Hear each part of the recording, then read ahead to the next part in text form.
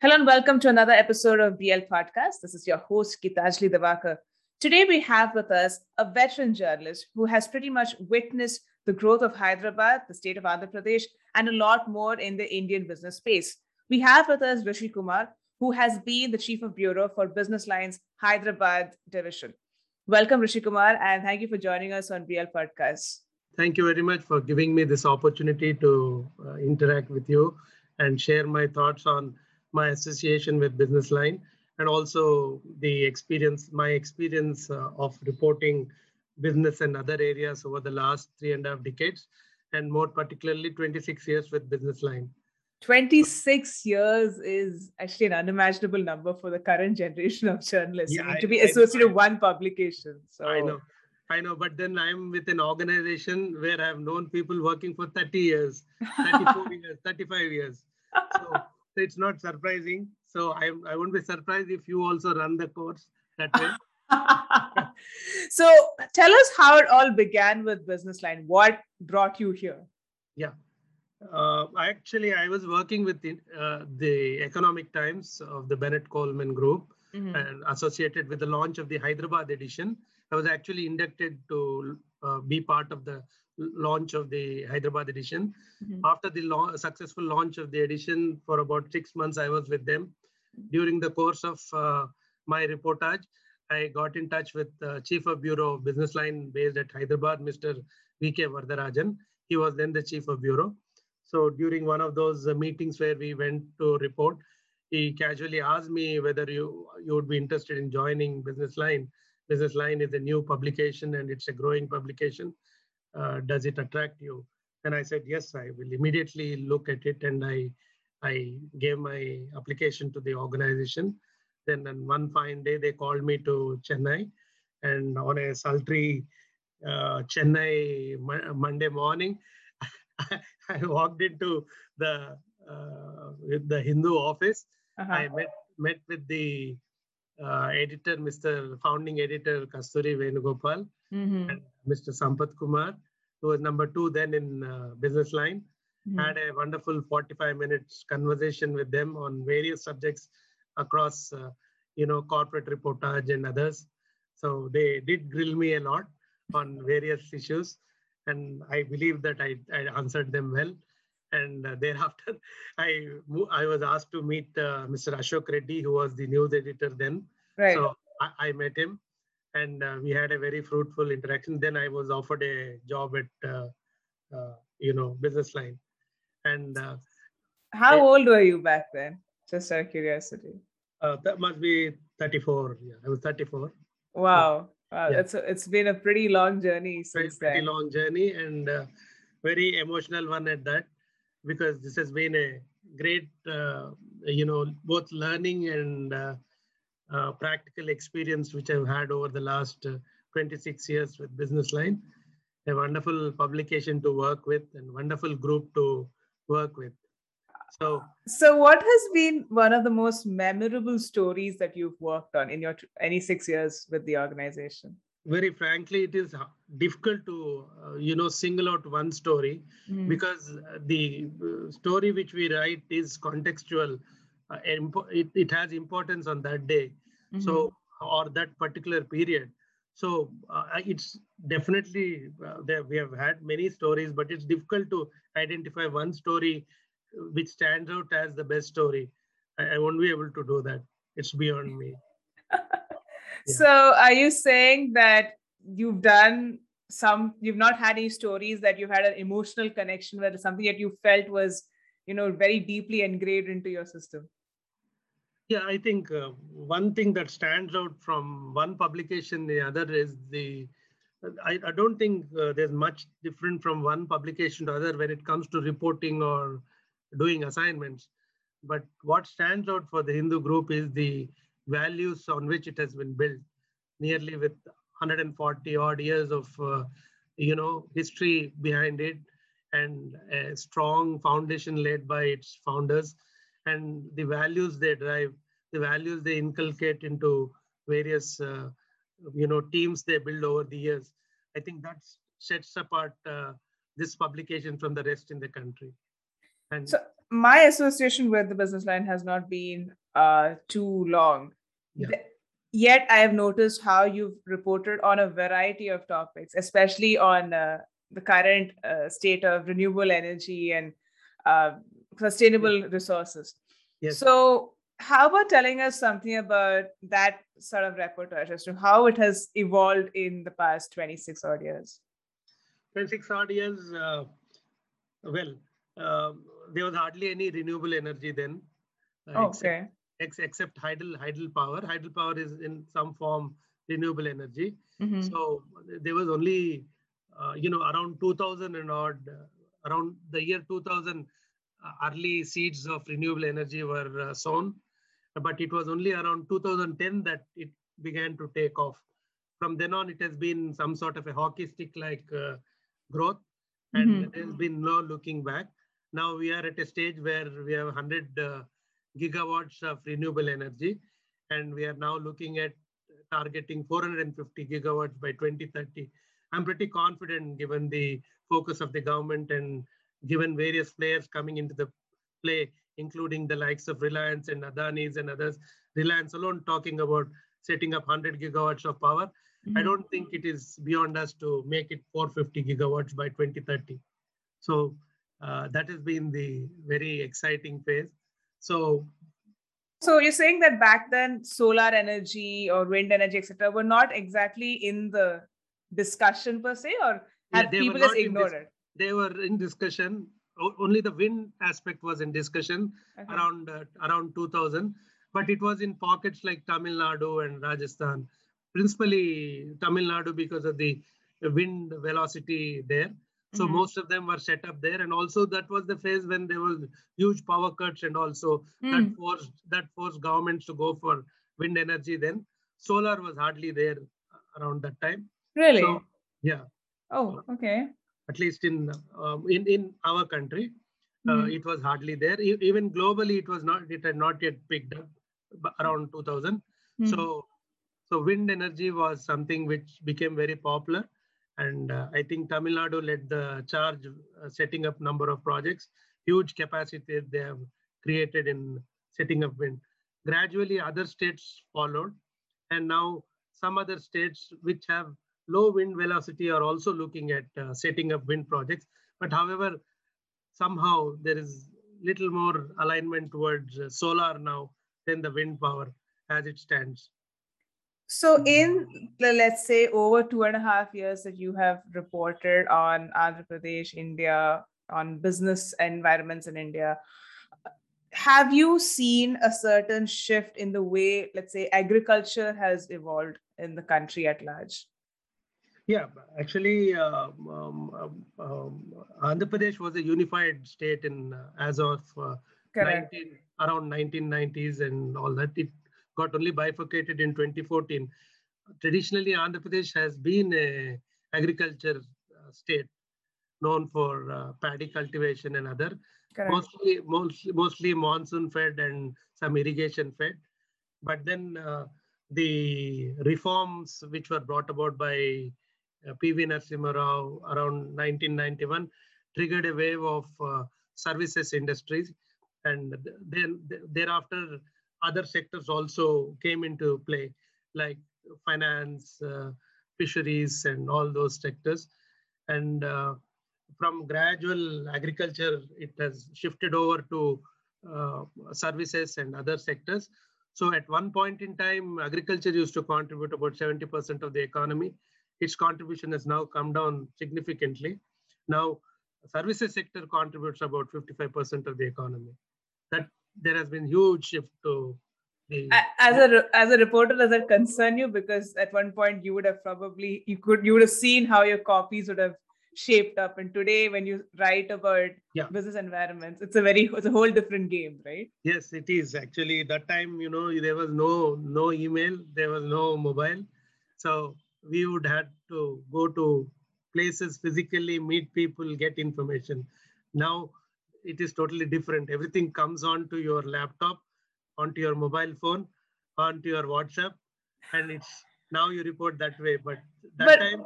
But Rishi Kumar, what I wanted to know actually was, see, when we write stories today and we try to edit them, we often, if we're writing stories on the economy, it essentially evolves around the manufacturing sector or the service sector. But when you started out, probably the agrarian sector would have had a huge chunk in the whole, I mean, in a column on the economics or the business section of a paper. So exactly. have you as a reporter, do you feel bad that that trend has changed, that people aren't focusing as much on agriculture as opposed to services, manufacturing or something like that? Does it pinch?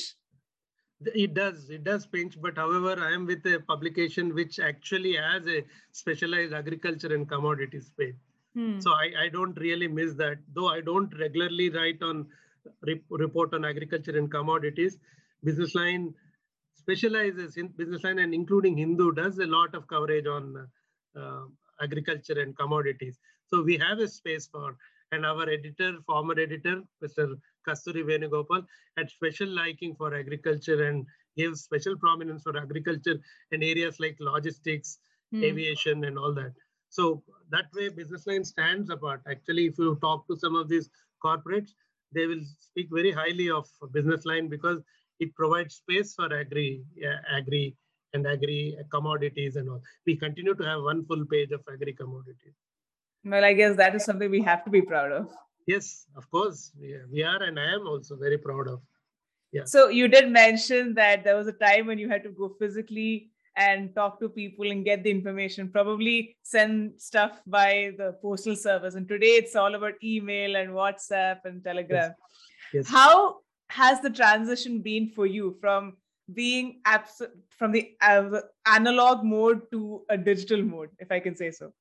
Yeah, actually, it is very interesting because that time, we would go there, and when we started here, we used to work on typewriters, basically. Wow. Okay. We used to work on typewriters. Okay. So after that, slowly we moved on to computers and typewriters. Which year are we talking about? No, not with Business Line. Of course, before Business Line, we used to work on typewriters. Okay. Yeah. Around 90s, we used to work on typewriters. Okay. Early 90s. Then after that, we moved on to computers, wherein you send your copy via email to the office, and then it gets typeset and all that, and then gets published there.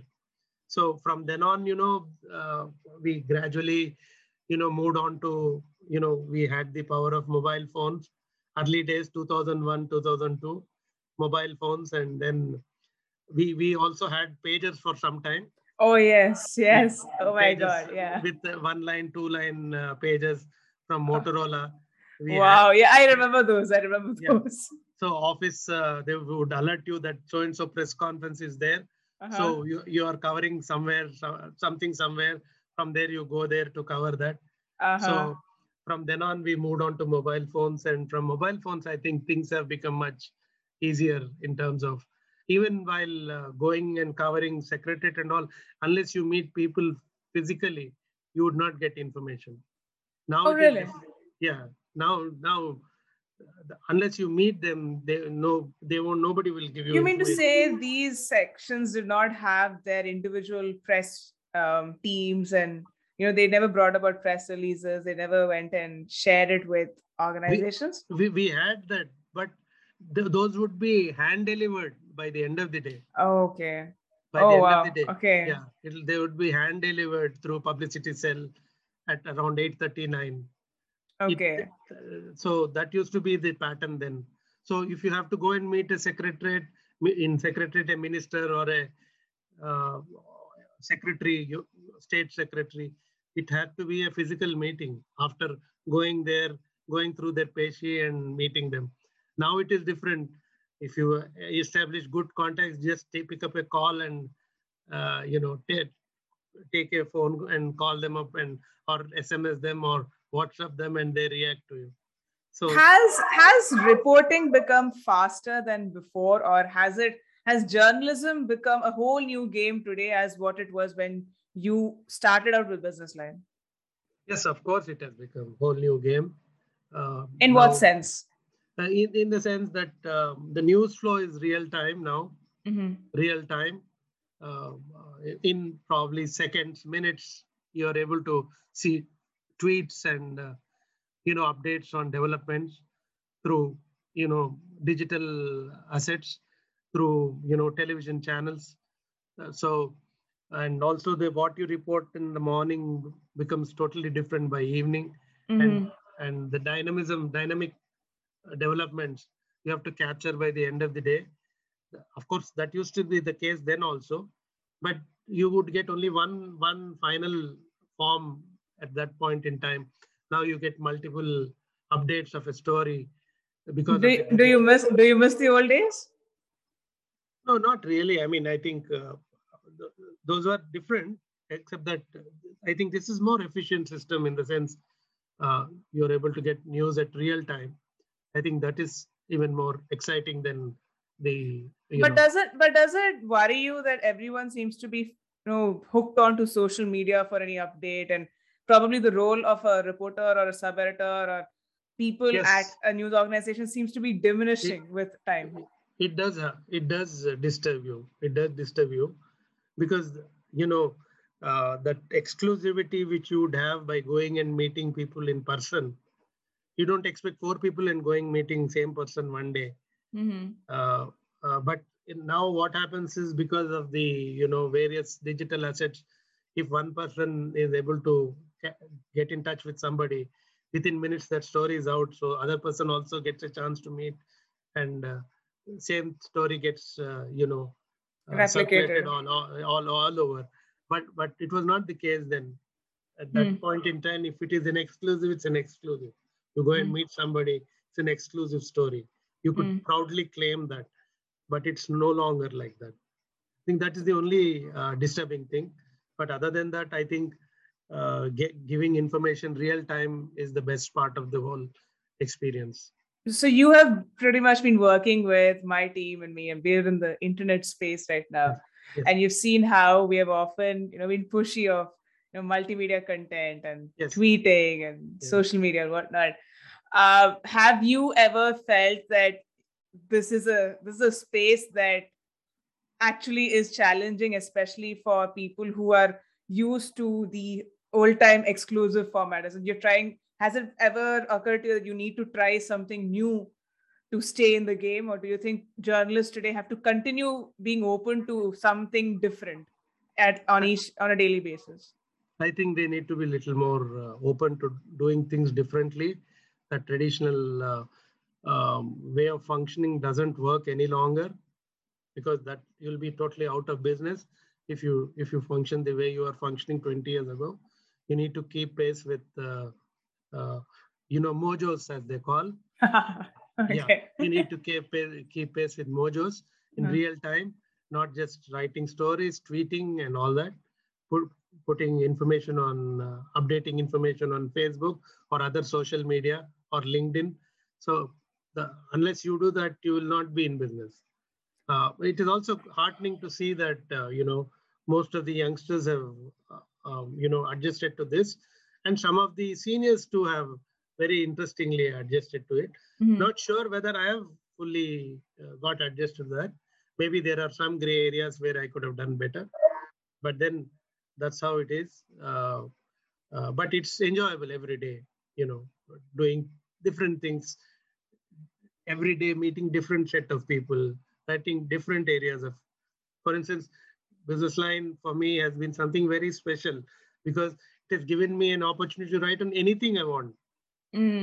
Right from agriculture, as you mentioned, to if I want to astronomy, there is a place for that.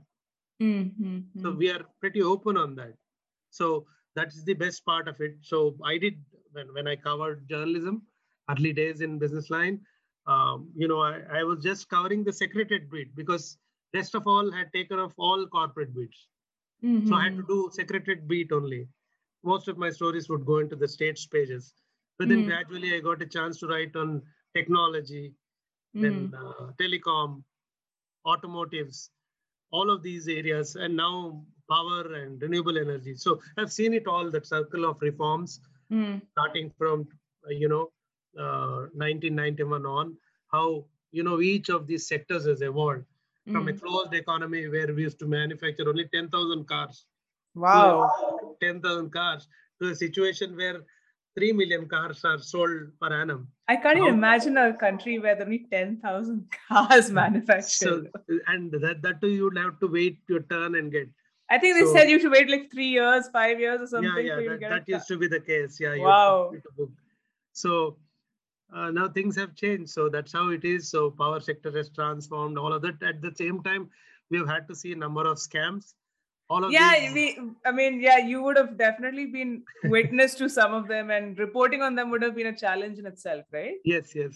Well, top of the mind comes is the Satyam scam around 2009. Yeah, exactly. And also now lately this Carvey scam. In the midst, we have had many similar scams. Somehow, in spite of all good things about Hyderabad, there is some scam connection to every scam in the country to Hyderabad. Oh God!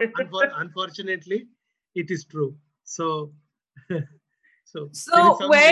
you were reporting on such stories, I mean, the one thing that occurs to me is that you need to have your contacts in place. That goes without saying. But you also need to be walking the line. You shouldn't.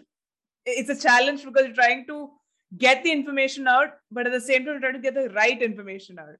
What have been your greatest challenges when you had to report on such stories? The problem is, when the going is good, you'll have press releases, you're bombarded to your email box. But when they are in trouble, nobody will come online. Yeah. That has been the case always. So for instance, before around 2000, when there was a .com boom, so you would have, so many stories coming from .com sector. But around 2001, everything went bust. There was hardly anybody to talk to.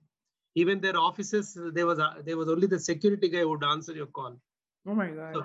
So that was the situation. So then what do you do? Then you go for proxy contacts and get information, and then verify, re-verify, and then file. Otherwise, when the going is good, I think the information flow, there's no problem on information. You'll just get information seamlessly. When we're talking about a .com boom, we're talking about the Satyam scam and all that, it's very obvious that Hyderabad, from what has evolved from what it was many years ago to a very sought after business hub, especially an IT hub. So how has that transition felt for you? I mean, how you felt about the transition? Has it been something quite overwhelming, or do you think that Hyderabad still has a long way to go? Yeah, let me put it in. Give me a couple of minutes. I will explain to you. Okay. So, Hyderabad is a very interesting city. Yeah, it is many things for many people. Okay. It depends on how you look at it. For instance, you have the beautiful river Musi flowing in the midst of the city, dividing the old city and the new city. So it's basically Hyderabad till around 1990 or so, 1960s, 70s, and 80s, was an amazingly laid-back city, known for its Nizami culture. Nizami culture, Irani hotels, Irani chai, Usmania biscuits. Okay, now I'm getting hungry. and lovely biryani. Okay. Biryani. And incidentally, biryani is not just a cuisine, as many people think. Biryani is a way of life. It's a way of life. Okay. All right. Biryani is a way of life for everybody, a Hyderabadi and non-Hyderabadi who comes here. He swears by biryani. Okay. Yeah, you will eat once, you like it, once you'll hate it. Well, I said, now I'm feeling extremely hungry. So let's move on. Yeah. So incidentally, for business line, I did one full page on biryani. Wow. Okay. When was this ago? It must be around 2000. I can't recollect the date. But not in the recent past. Not in the recent past. Rashida Bhagat was handling that page. Okay. So that was the time I had done that piece. So leaving behind this Irani case, So from that time on, from a laid-back city, uh, during the reforms process, slowly it transformed into a services and the services-led industry, be it IT, telecom, and other services. So all of that slowly happened. So it's hardly there is any manufacturing in Hyderabad. So most of it has been driven around services, pharmaceutical, drugs and pharmaceuticals, and now vaccines. So, incidentally, Hyderabad is a hub for drugs and pharma. Right. It is a hub for IT and IT services. It is also a hub for vaccines and related areas. And it is also a very interesting hub for a number of national institutions, such as Electronic Corporation of India Limited, Defense Research and Development Organization, EMRL, and Advanced Research Research Materials Hub, where all these nuclear bundles are made. So it is a hub for, and also institutions like Geological Survey of India, Center for Cellular and Molecular Biology, Indian Institute of Chemical Technology. So it has all these coming together. So there is all, there's a bunch of institutions like this, which are playing a role in their own way in encouraging new entrepreneurs to come up. Then there is this drug and pharma hub, with Hyderabad being a hub for bulk. It is known as a bulk drug capital of India. It is also known as vaccine capital of India. So, and lately, IT has become a very big play in Hyderabad. Hyderabad becoming a vaccine hub has been a very recent development. I mean, it was just too quick, if I may say so. But before we know it, every vaccine, I mean, especially COVID vaccines, have been manufactured left, right, and center in that city. Unfortunately, it has been talked about now, but it has been a vaccine hub. Oh, okay. It has been a vaccine hub with leading players like Bharat Biotech. Correct. Yeah. Shanta Biotech. Yeah. Which is now part of another multinational corporation. Then immunologicals, then biological events. All of these are into vaccines in a very big way. And if I'm right, around 2/3 of countries' vaccines are actually made in Hyderabad. So you're saying it's only been talked of, like people have become aware that they exist only now. Yes. And for instance, Bharat Biotech is known to have made some of the vaccines which were priced at, say, $20, $30 for as low as $1 a dose. Wow. So that has been the huge contribution from Hyderabad to the global, But that's a very different essence altogether. Hyderabad has so much, but yet there's so little that people are aware of, right? Yeah, it is. I mean, it's get crowded by the development in other metropolitan cities. But then lately, it has been talked about very highly, and it has all the trappings of becoming very huge. And what started around 2000, when around 1996 and 2000, when Microsoft was the first company to set up its base, followed by Google's and other biggies. IBMs and all, while TCS has been there from late 70s in Hyderabad. The coming of Microsoft, attracted a lot of multinationals around Hyderabad.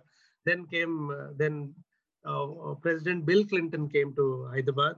Yeah. Then Tony Blair of United Kingdom had come. So Hyderabad had become very interesting hub around the time when Chief Minister was Chandrababu Naidu was the chief minister. He consciously attracted a lot of IT companies, and now the trend continues with the current government, and now it's become a huge hub for IT. So, and given the current base it has created, it has a very, very, very nice, bright future ahead. So we have seen Chandrababu Naidu, being instrumental in making Hyderabad what it is today. And we also have the current government, the YSR government in power. How have you seen Hyderabad evolve after the YSR government coming into play? So after Chandrababu Naidu, YSR government had come. So all the good things which he had initiated, including the, setting up of the Indian School of Business, by the way, Indian School of Business, and also early initiation of the Hyderabad International Airport. All of that continued. And Hyderabad, apart from all these things, is a huge real estate play. Is a huge real estate and infrastructure play. So those trends continue. This real estate trend continues. The infrastructure play continues. And unfortunately, some of these setbacks like the Lehman Brothers collapse has had adverse impact on the real estate. And the early Telangana movement also had some setback on the real estate. But now things have gone back to normalcy, and now things are looking up very, very bright. We seem to have very good future ahead in terms of real estate and other sectors, and including IT sector. Now, who is who of the world is in Hyderabad? Who is who of the world is in Hyderabad? Be it Amazon's, be it Facebook, they won't come here but for the infrastructure, but for the huge talent available here. So it has all the trappings of becoming another mega metropolis of the future. But the one question that strikes me right now, I mean, you did mention talk of the bifurcation of Andhra Pradesh. Yeah. Has that had an impact on the whole infrastructure game at large, as far as the state is concerned? Because the resources suddenly were divided, right? What is surprising about the whole thing, including for me, is the early information which we were, early thoughts we had were that division will actually have adverse impact on both the states. Actually, to some extent, there has been some adverse reaction for both the states. But in other words, what has happened is both of these bifurcated states have grown in size significantly. Really? Yeah. The budgets of each state is bigger than the combined budget of the unified state. Wow. Okay. So this is something very interesting. So likewise, the growth of other sectors, the allocation of funds to other sectors has also grown significantly over the years. So contrary to the general perception that things would go wrong, hasn't actually happened. But there was also debates on the fact that when the YSR government came into power, certain projects eventually had to take a back seat because of the policies that they wanted to implement. Is that, that should definitely trigger some worry, right? There was early, whenever a new government comes in, they review some of the old projects, including the renewable energy projects, and some of the contracts which were awarded were renewed. So all of those were, again, re-tendered, and not necessarily the renewable projects, because renewable projects is still to be finalized. Its outcome is not yet known, but then other areas have been sorted out. I think there has been some setback in the sense a year or so must have been lost in terms of, how things would move in. But I think now they have got into a proper, space wherein things are again in the growth path. That setback, I think, has now been put behind. When it comes to Andhra Pradesh, again, when it comes to Telangana, it is a different story, because after this government took over, there were a lot of problems with the power. There was huge deficit of power. There were industrial holidays. We had 3 days holidays because others did not have power. But within no time, after the Chandrasekhar Rao government took over, he managed to address this challenge.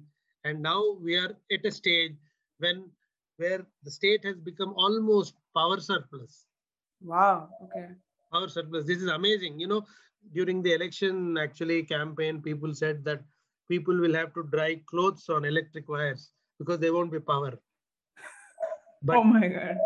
Many experts also felt like that. Somehow, I think hats off to, the current government or KCR government. They did a remarkable job of the power sector that deserves to be complimented for the good work they have done. But the political climate has clearly seen some major transitions in so many years of you reporting from that place, right? So Yes. which phase do you think would have been a turning point for the state of Andhra Pradesh and Telangana?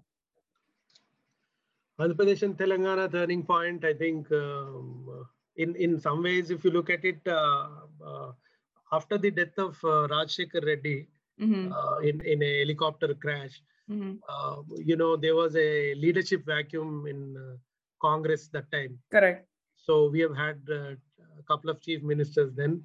That was the time when, everything was in a state of flux. The Telangana movement gathered steam, and there was also a lot of unrest in the state, lot of agitations and all that. That was the time when even the economy was in relatively bad shape. We were coming out of the crisis of the Lehman Brothers. Correct. Then real estate was in bad shape. All of that,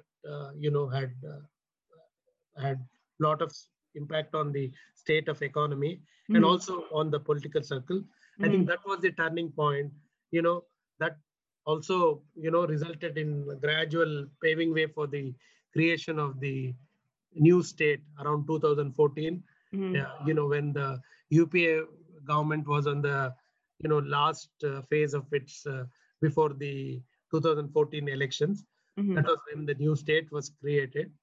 And now it's more than 7 years, both the states are there. There are still some issues, which are yet to be resolved between states in terms of assets sharing. Yeah. In terms of, but clearly, Andhra Pradesh has lost Hyderabad, which is a big, it's a big economic generator. Yeah. Not have. I mean, that's what I wanted to talk about, because when the bifurcation happened, that's the discussion that everybody kept, having at homes. As to what's going to happen right now. The talent is in Hyderabad. You have the resources, the human resources may probably come from Andhra Pradesh and other parts of the state. But so what happens to Hyderabad right now? Where does the state, or do both states actually grow? So what is your take on that? My take is, see, what happens is, just like, every place has its own strong point. If it comes to Tamil Nadu, for instance, we'll talk about manufacturing. There is manufacturing and services coexist in Tamil Nadu. In Bangalore, services is dominant. Likewise, Hyderabad will have services dominance, and Andhra will have manufacturing dominance. Because Andhra has the advantage of ports, which Telangana doesn't have. Andhra has the advantage of very strong coastal area. So all of this will lead, many of the manufacturing to go to Andhra, and all the services come to Andhra. That's how you see Kia setting up a plant there. That's how you may see more of electric vehicle companies setting up plants in Andhra, which may or may not happen in Telangana, for instance. So you'll have centers of excellence, like, you'll have more of services in Telangana, more of manufacturing in Andhra, while they're also developing some cities into services hubs like Vizag and Vijayawada, and also at Kadapa and other places. But I still feel they stand better chance with regard to manufacturing than services. So, final question, Rishi Kumar. You've spent over 26 years with Business Line. You've done some amazing work. Where do you see the city of Hyderabad going, and what would you have to say, like, what do you have to say about the many years you've been as a journalist so far? I mean, see, I've seen Hyderabad from early days, from the childhood days. Incidentally, I was born here only, so born and brought up here and studied and worked here all through. So Hyderabad, from a very laid-back city, has become a very bubbly and modern city, and emerging into a smart metropolis. It has its own limitations in terms of, infrastructure, which the current government is trying to address with one of the most ultra-modern airports in the country. It has very, very good infrastructure with a 159-kilometer ring road around and all the development happening around. So Hyderabad city that way is very well poised. It has created enough base for it to launch and become very big place.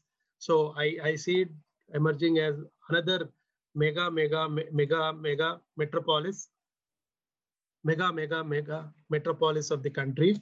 It has all the trappings to become one for the next 20-30 years. And what are your feelings right now? Like after once you retire from business line, what's in store for you? What do you plan on doing next? I don't know. I'm honestly, the time has passed by so quickly that I haven't actually had a time to pause and think about what next.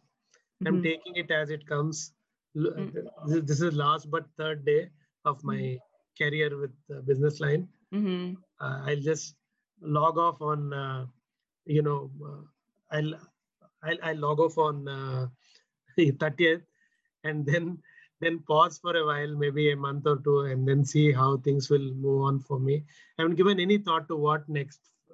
Just want to pause for some time, see what I want to do, and then take it forward. Is there something you wish to say as your last, something that you wish to say, something you should share with the business line family?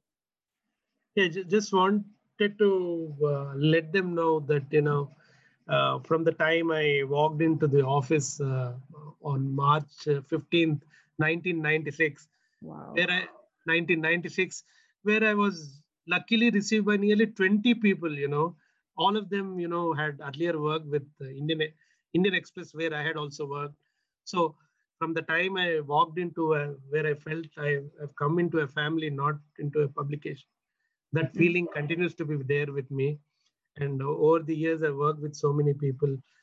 Every minute was a pleasure to, it's never 26, I never felt it was 26 years. It's like some 26 days, and it has passed off so quickly. Well, we are thoroughly thrilled to have actually worked with you, and we wish you all the very best for the days ahead. And we definitely hope we can read more of your writing and on energy resources and a lot of stuff. So thank you so much for joining us on Business Line Podcast. Wish you all the best, and do stay in touch. Thank you so much, Gitanjali. Thank you for the time. Stay tuned for more episodes. You may follow us on our Spotify channel, Business Line Podcast, Google Podcast, and our website, www.thehindubusinessline.com. Until next time, this is your host, Gitanjali Devakar, signing off.